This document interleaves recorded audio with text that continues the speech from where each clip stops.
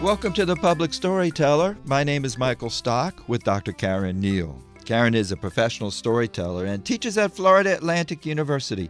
Hi, Karen. Hello, Michael. What story do you have today? This one is from Sage Rosenberg.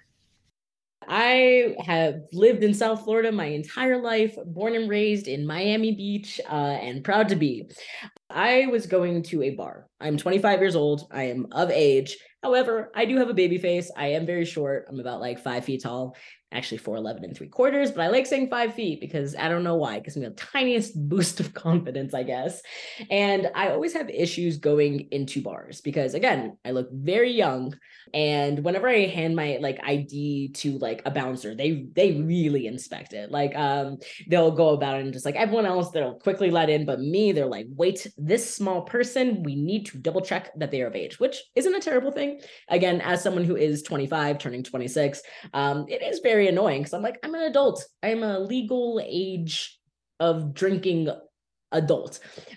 So I'm very used to kind of going to bars and expecting that, everyone, even after I go into a bar, bartenders, after I've even been let in, after I've already given someone else my ID, bartenders, as I'm ordering a drink, will also then go ahead and ask for my ID once again. And it's frustrating, but, it comes with the breaks of looking very young and being very small. One of the most kind of annoying stories I have, I think I was in Wynwood and I was about to walk into this bar. It was the middle of the day. I was actually just there for food. I wasn't even there to drink, which is the most frustrating part.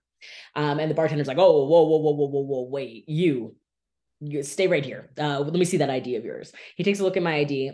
Fun fact, I am also transgender. So I did not always look like this. My ID is like a younger, more feminine picture of myself before I transitioned. And I hand this guy my ID and he looks at it and he goes, this isn't you. I go, yes, it is. That's me. That's what I look like. How many other, for instance, my ID says 5 feet. How in the world would I have found someone else who was also 5 feet tall to give me their ID? So this was not a fake ID. I go and I'm like, nope, that's me. He's like, no, there's no way I'm letting you in. You definitely are a kid and you took this ID from your sister.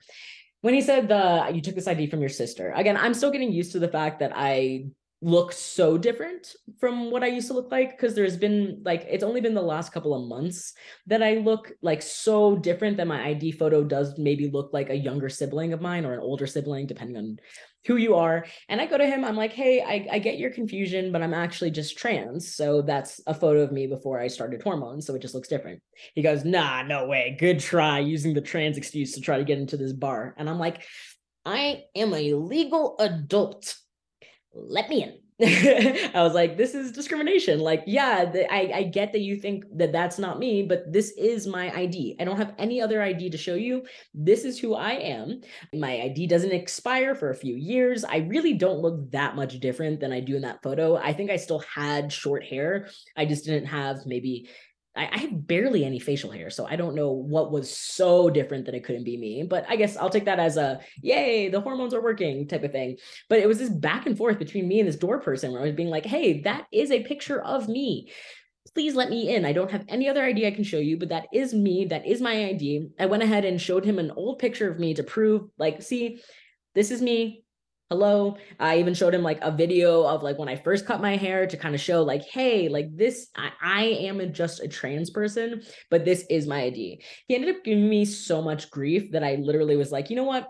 I'm just not going to this bar in Wynwood. I can find a bar that's not going to give me as much trouble. Because again, I know that I look young, but I've shown my ID tons of times and I've never had anyone be like, oh, I'm not letting you in because clearly this isn't a picture of you. Even though, again, it looks like me. It looks like me. I just have a little wispy mustache now. It's literally I have the equivalent of a 15-year-old's mustache right now with hormones. Hopefully in a couple more months it'll be a little bit more thick, but it was just really frustrating that I had to beg this person to understand that that was a picture of me. So that was the most pleasant story, but I have found many other bars who are totally okay, and I also did get a new ID to kind of alleviate any of these issues.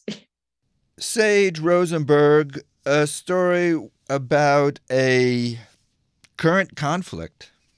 Oh, absolutely. And I have a sad feeling that they are going to live this conflict in one way or another for a while to come. listening to Sage tell a story, it's so up, it's so happy. Yeah, they really have such a strong sense of self and such a beautiful communication style that comes out as a result of this. And that they can tell this story in an upbeat manner is really a testament to how people overcome difficult situations. And you could see, I mean, they were born and raised in Miami Beach. This is their home, and they have to go through this. And all they wanted to do was eat. They didn't even want to drink. I know a musician who had gone through the transition process, and she can't even find work because the clubs won't hire trans people. It is really a heartbreaking situation. And what's so interesting about this story is, on one hand, they say, yay, the hormones are working. He doesn't recognize me from my old ID. But on the other hand, they didn't consider this kind of difficulty. And it makes you wonder, and we really don't know from this story, was it that the doorman purposely was giving them a hard time and knew what was going on and was just prejudiced? Or was it that the doorman really thought that this young person was trying to put something over on them? Regardless, the ID Sage had made them look underage, which is one problem. And another problem is from what I learned, that if one person complains in the club, if Sage walks into the wrong bathroom, they could close down the club. The fact that this ID just did not totally represent who they look like. I mean, how many of us look like our IDs? The pictures may be 10 years old, you know. I wonder if at some point they're going to go to fingerprint IDs, because we could change anything. You could have had cosmetic surgery, or I guess the other thought is just get yourself a new ID, which is probably what I should do as well one of these days. I was surprised. In order to defend the ID, Sage admitted that there was a transition in process, and the fact that they would expose that was surprising to me. Isn't it horrifying? I'm going to use that word. Isn't it horrifying to have to talk about your sexuality, your gender identity with a doorman at a bar? You should be able to either keep it to yourself or not, depending on what you want to do. But why do you have to go through that conversation, which is a difficult conversation in the best of times, unfortunately? Why do you have to go through that with a total stranger? The story made me really feel for Sage, who just wanted to eat. To have to go through this and to tell the story as if it was a romp, to tell the story with such energy, with such strength of character, I just think is just amazing. Thanks for bringing that story in, Karen. If our listeners have more stories about South Florida to share, how can they get in touch with you? Send me an email at cneil@fau.edu. That's C, N as in Nancy, EILE @fau.edu.